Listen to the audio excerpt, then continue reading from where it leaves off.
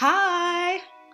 I hope we're all good and I hope we're all enjoying the start to what should be a really, really lovely weekend. I'm actually recording this in the middle of the day because I have seen an opportunity that I just felt like let me just take it because I'm not being disturbed anytime soon, fingers crossed. And yeah, I don't know if I'm going to have that much later on. So I thought, let me record right now and hope for the best. So I can't give you an entire update on my day, but it's been lush so far.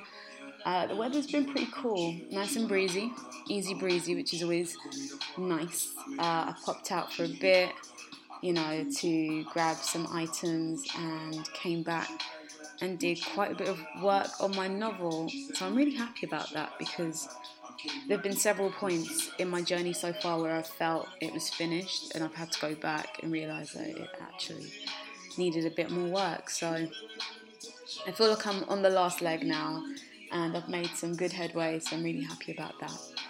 Anywho, today's pod is called Mirror, Mirror. And as you know, I'm always in a self-reflective bag. I'm always in a solitude and think type mood. But today in particular, I'm focusing on the outward appearance as well. Because I talk a lot about character and, being a better person or how to improve, my person, But this is more about the physical aspect. So I often look in the mirror and, I'm happy with who I am, what I look like. But since having a baby, and I don't know, not everyone can relate to this, but since having a baby, your body goes through changes. There's things that they don't even really make too clear until you're halfway through the process. So I don't know if I ever really mentally prepared for what having a baby would mean for my body and for my internal organs even. Let's go there, yeah? Either way, got pregnant. And also, let me just mention, when you're in a very secure relationship, sometimes if you find yourself pregnant or whatever, you feel you don't need to think about these things because the person's going to love you before and after the baby and, you're in safe hands. Or at least I thought I was. So anyway, I've now come to a point where I've had to confront these things and think about these things because I'm now single, back on the market, and in a body that I'm not very used to. So, like I was saying, I look in the mirror and I'm usually, cool with what I look like, but I haven't been completely secure since having my daughter. So anyway, it's been a bit of a struggle to kind of get back into the whole fitness bag because nobody really says it, but there is this pressure that comes with just having a child and everyone's kind of looking to see if you're going to snap back and how long it's going to take you.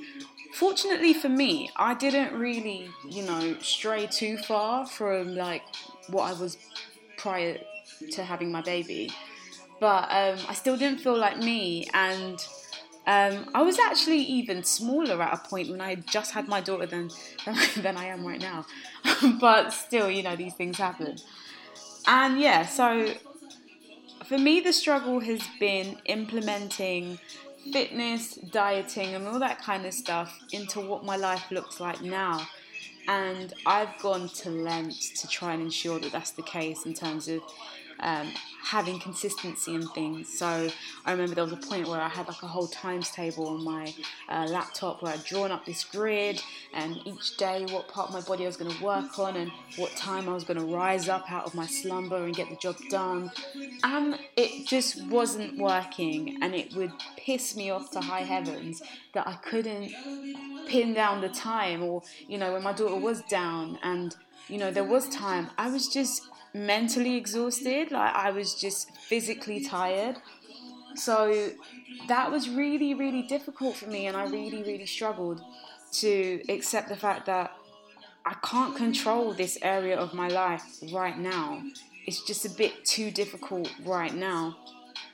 So only of recent, I've come to a point where I'm not that I'm not bothered, but I'm accepting that it's just not that right now. Like, I can't get it all right now. I'm doing so many things, and I don't look terrible. Like, I'm not unhappy, but I'm just not happy with the fact that I haven't been able to completely control that area of my life. I can be a control freak. Little PSA there. But yeah, I've come to a point now where I'm actually just happy in my skin. Like, I'm happy that I'm healthy. I'm happy that I'm alive. And I'm happy that I have time to work on, time to improve.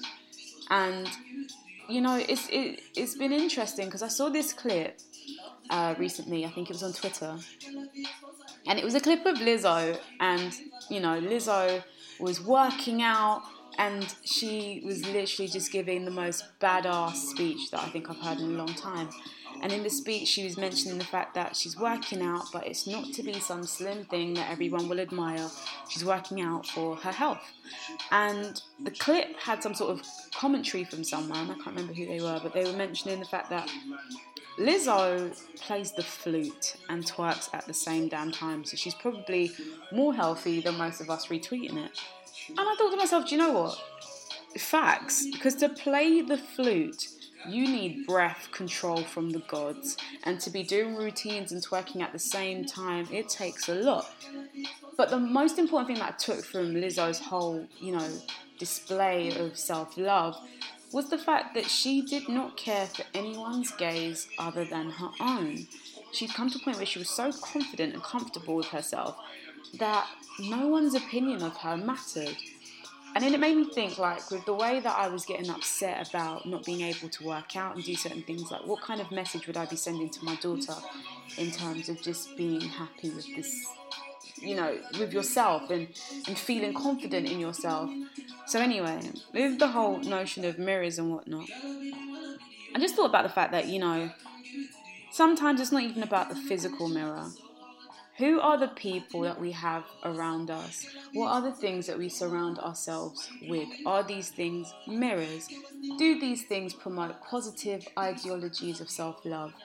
When I go out sometimes, which is, I don't know, not as often as I would like, but my best friend is probably the only person who can drag me to some sort of nightclub. And sometimes we've been out and we'd go to the toilet to freshen up and there are no mirrors present. And I have to stand in front of her and she'll direct me on like how to fix my lipstick or where I might need a little bit of a touch up here and there. And she, in that moment and in that instance, is being my mirror. And I think it's so important to just surround yourself with people who will be that for you beyond the remits of makeup and all those things, but who will remind you of who you are and how beautiful you are and how loved you are and cause you to say positive things, you know, about yourself. Because that's another thing that I was struggling with, a lot of negative talk. And, you know, how we talk shapes what we think about ourselves. And how we think about ourselves will shape how we feel about ourselves. So in order to feel good, you have to say good things. You have to hear good things. You have to think on good things. And then ultimately you will feel good. So, yeah, I just felt like it was so, you know, crucial to just mention that development for me personally. And I just hope that everyone can get to a point where they're happy in their skin. And, you know, you might not be at the desired point that you really want to be at, but not to crucify yourself because you're not there. And I'm number one for talking rubbish to myself because sometimes that motivates me. But when I find it's going beyond that and it's actually affecting what I genuinely think of myself, I have to draw the line and I have to stop. So on top of needing mirrors, being a mirror to someone else is also something that I think would be good practice. Because everyone needs to hear some good positive thing once a day or once a week even. Well, I don't want to put any times on it, but you know what I mean. At this point, I would usually find a quote, but I didn't get one today, so I'll probably tag this with like some sort of cute lyric of some sort. But anywho, it has been lovely speaking to you all, and I hope that you have a fantastic weekend.